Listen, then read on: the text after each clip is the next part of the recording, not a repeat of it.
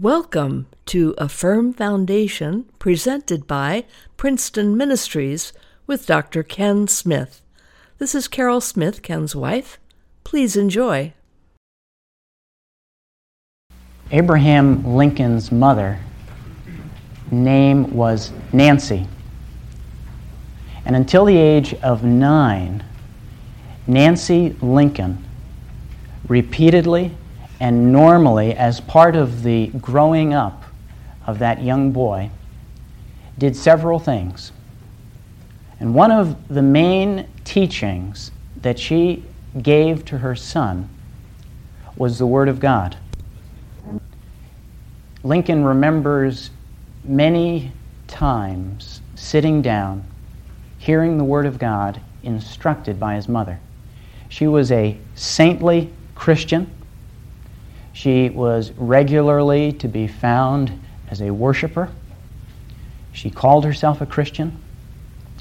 And when Abraham Lincoln was 9 years old, he was called into a room where his mother was dying.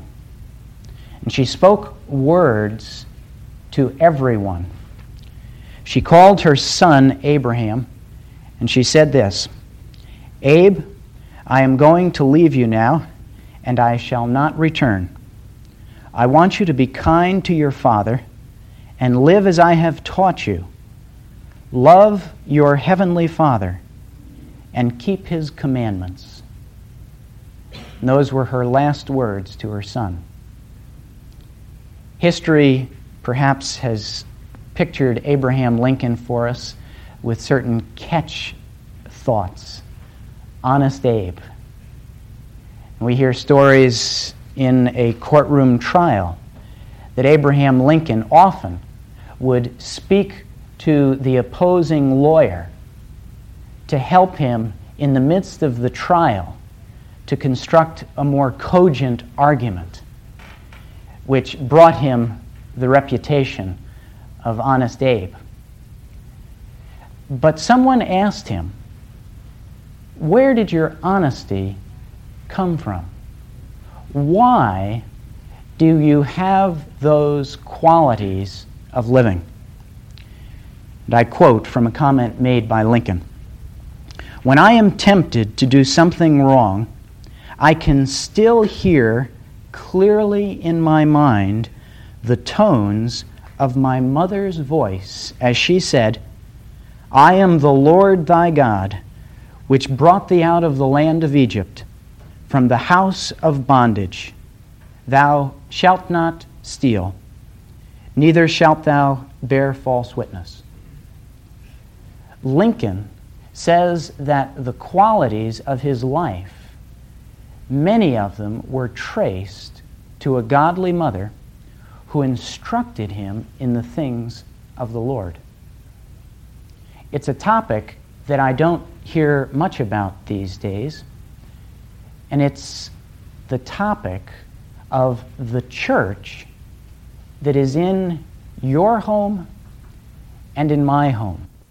In the book of Deuteronomy, chapter 11, verse 19, we read, "You shall teach these words to your children, speaking of them when you sit in your house, when you walk by the way, when you lie down, and when you rise up." The context of that verse: the people have escaped from Egypt. They have been given their freedom.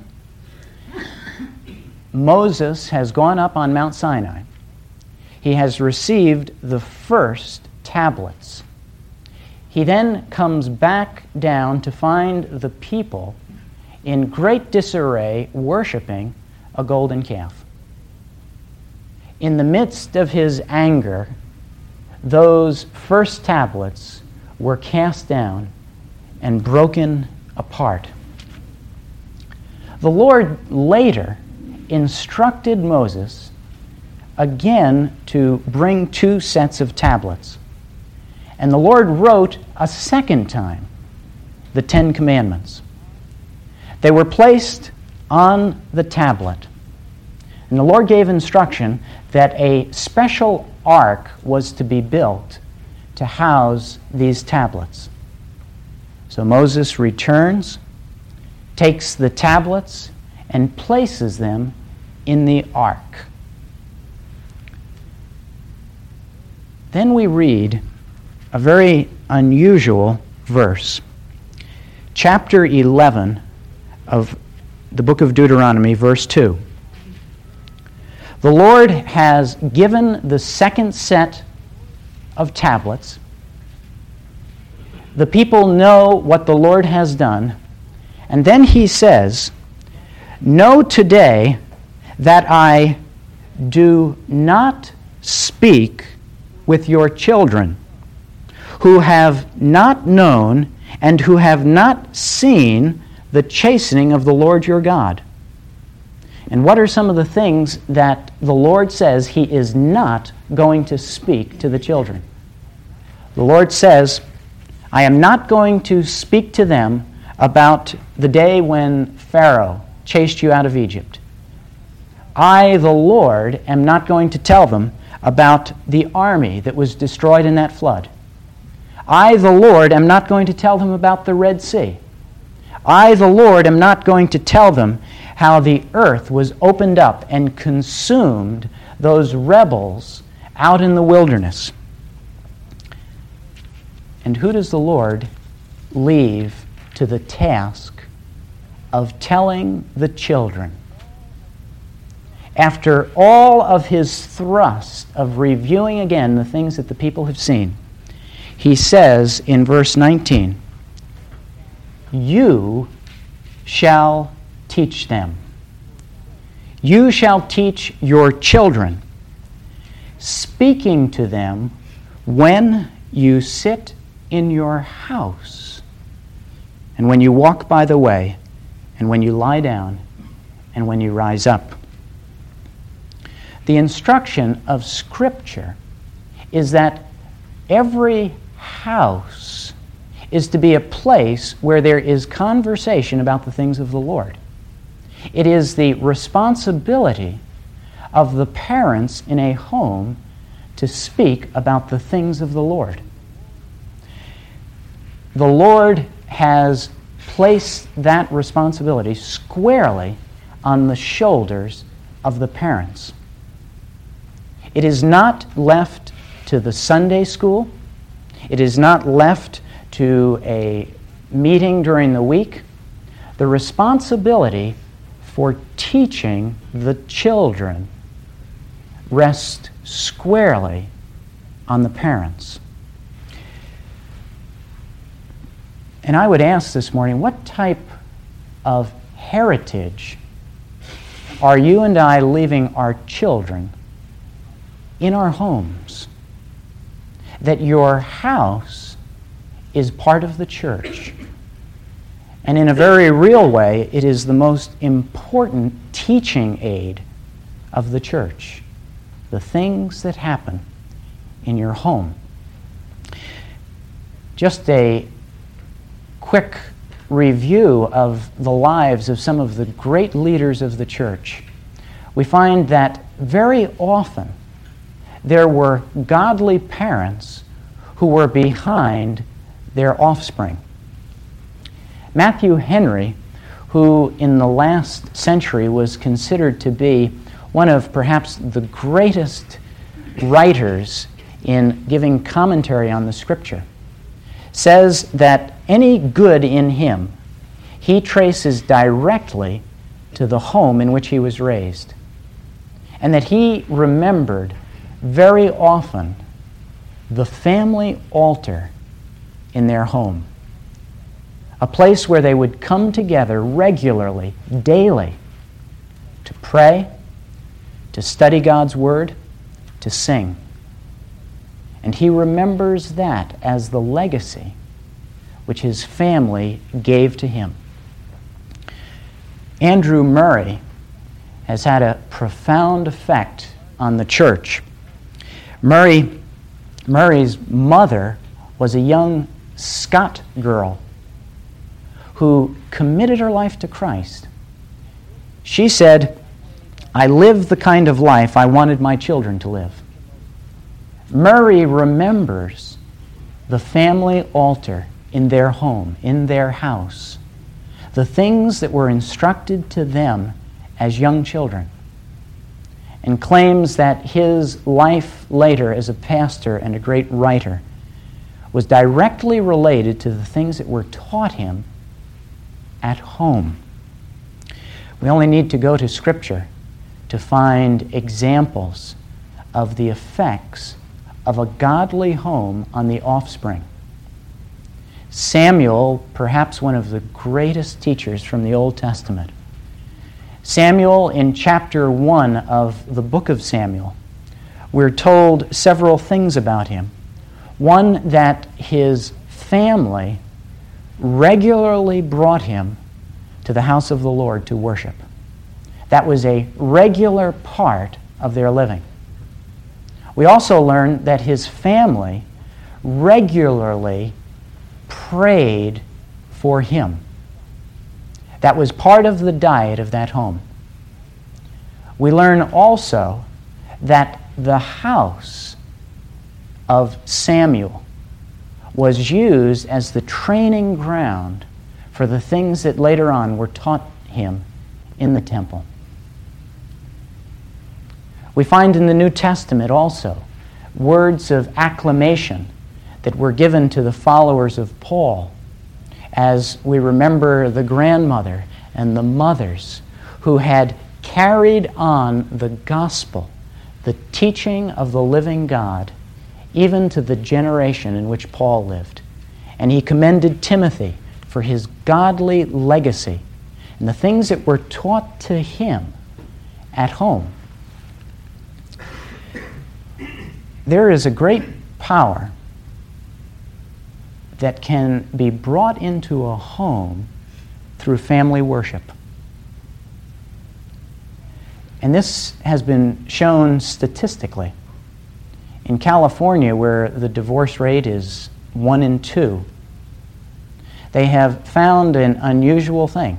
And that is, in those homes where there is regular attendance at church, and number 2, a family altar in the home where the family gathers every day to pray to the Lord, to read His Word, that in those homes the divorce rate is 1 in 1,000.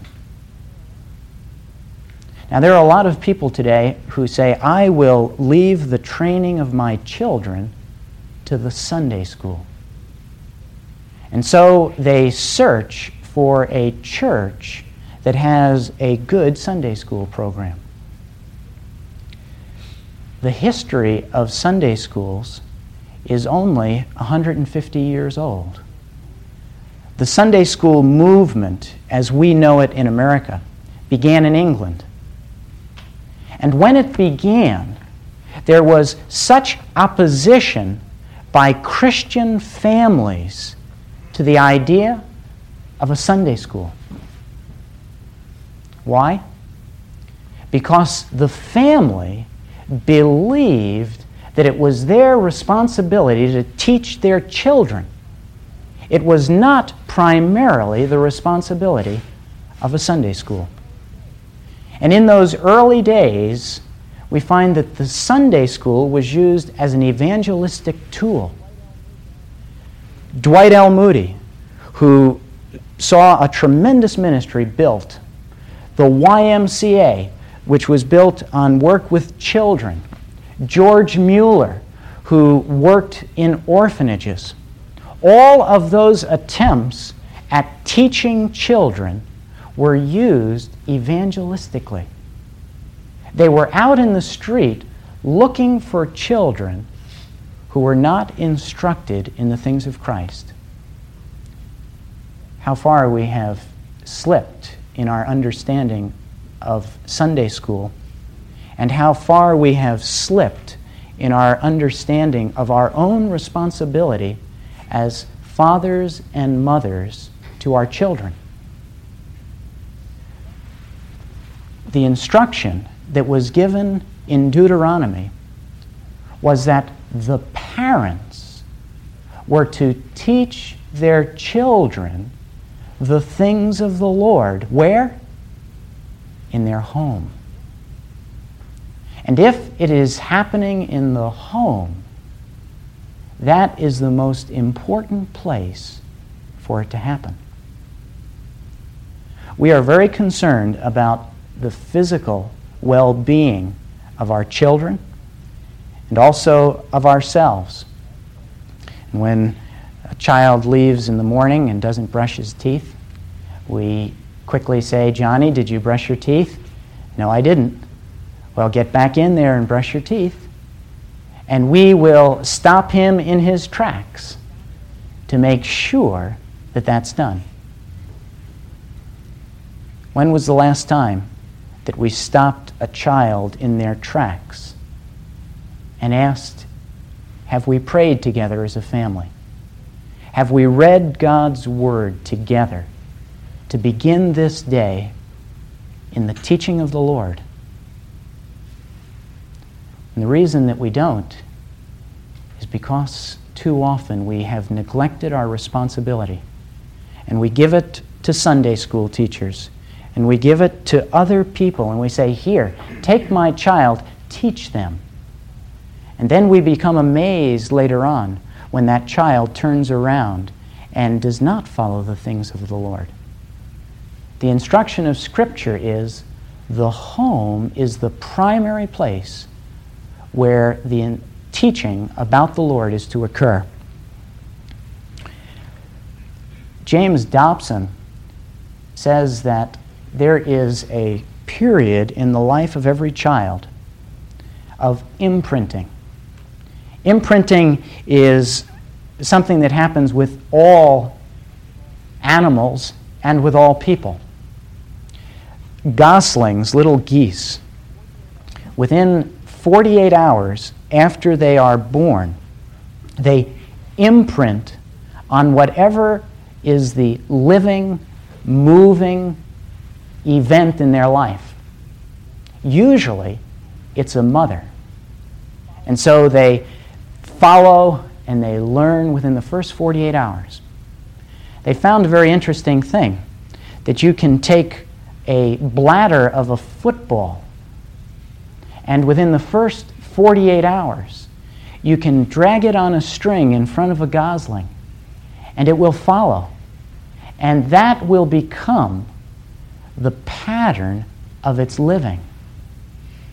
And after that 48-hour period, any time that that little bladder is dragged in front of them, off go the goslings, following their thinking, their mother. There is a period in our life where God has instructed us to teach our children. If we miss that time, it's gone. And then we find great regret. If only I had taught the things of the Lord to my child. There's a very worthwhile book called Successful Family Devotions, written by Mary White. And she has studied the question of the family altar.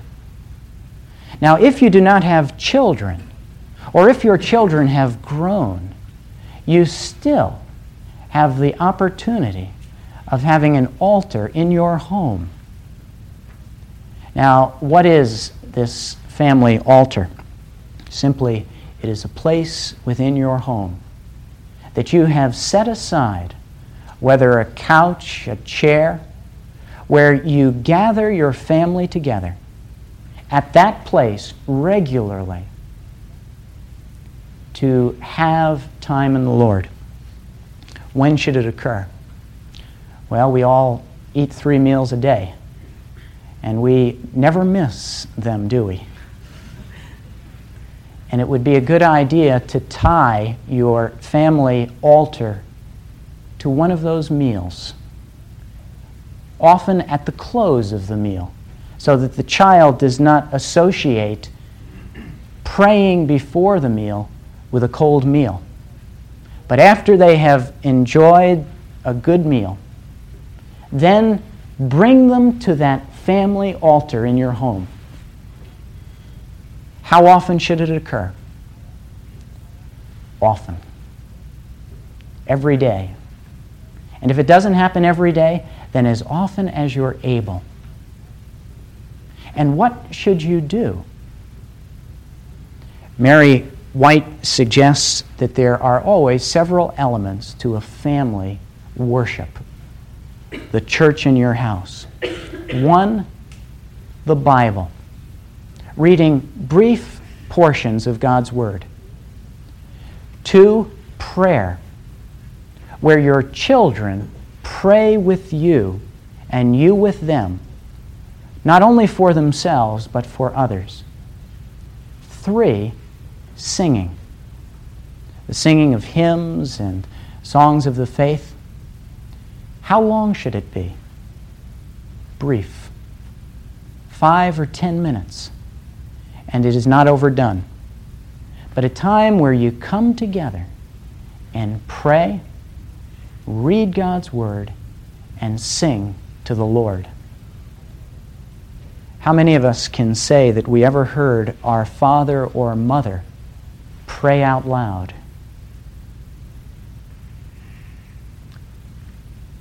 Wouldn't it be terrible if your children were to say that about you as a follower of Christ? So often we get caught up in the time requirements. And we think, I can't do it today. I'm so caught up. And I'm very busy.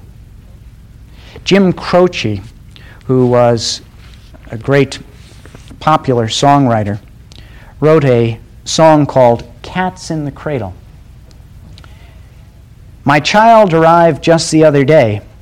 He came to the world in the usual way, but there were planes to catch and bills to pay. He learned to walk while I was away.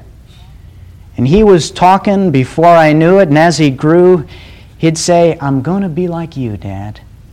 You know, I'm going to be like you. And the cat's in the cradle and the silver spoon, little boy blue and the man in the moon. When you coming home, Dad? Don't know when, but we'll have a good time then, son.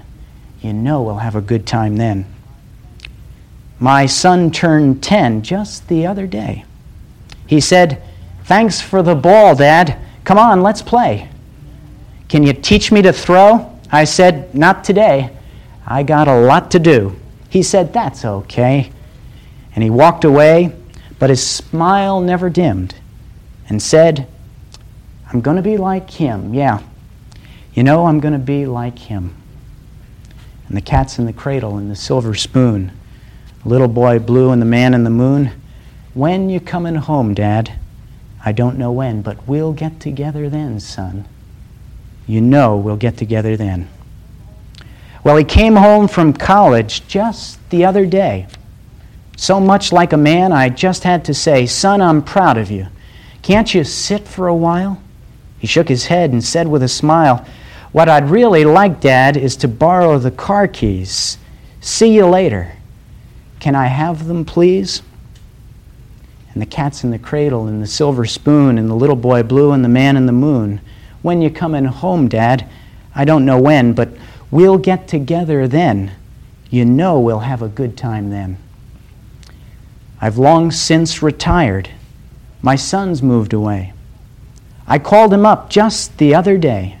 I said, I'd like to see you if you don't mind. He said, I'd love to, Dad, if I had the time. You see, my new job's a hassle and the kids have the flu. But it's sure been nice talking to you, Dad. It's sure been nice talking to you. And as I hung up the phone, it occurred to me, he'd grown up just like me. My boy was just like me. And the cat's in the cradle and the silver spoon, little boy blue and the man in the moon. When you coming home, son? I don't know when, but we'll get together then. you know we'll have a good time then.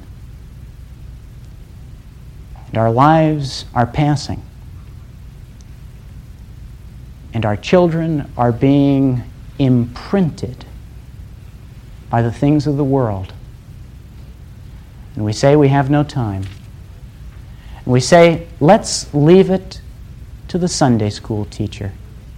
Let's leave it to once or twice during the week. And the fact is, God has instructed you and me not to find the time, to make the time, to teach our children, to pray with our wives and our husbands, to set aside a time every day where we pray to the Lord, where we read His Word, where we ask for His direction, and we humble ourselves before the Lord,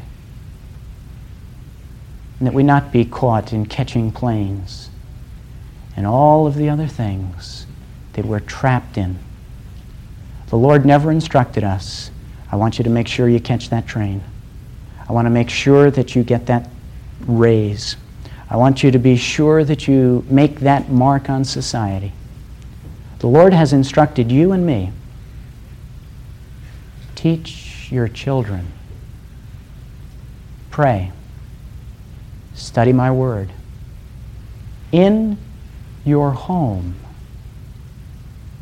That's the place to begin. For we ask this in Jesus' name. Amen. Thank you for listening to A Firm Foundation, presented by Princeton Ministries. This programming is supported by you, the listener.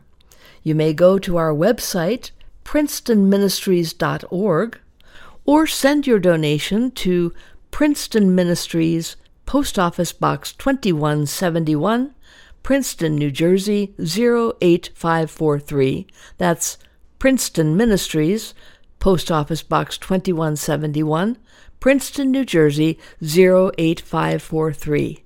The Lord bless you, and Dr. Smith looks forward to hearing from you. We would like to thank Roan's Web Development Company for making this webcast possible. You can find their link at the bottom of our website, princetonministries.org.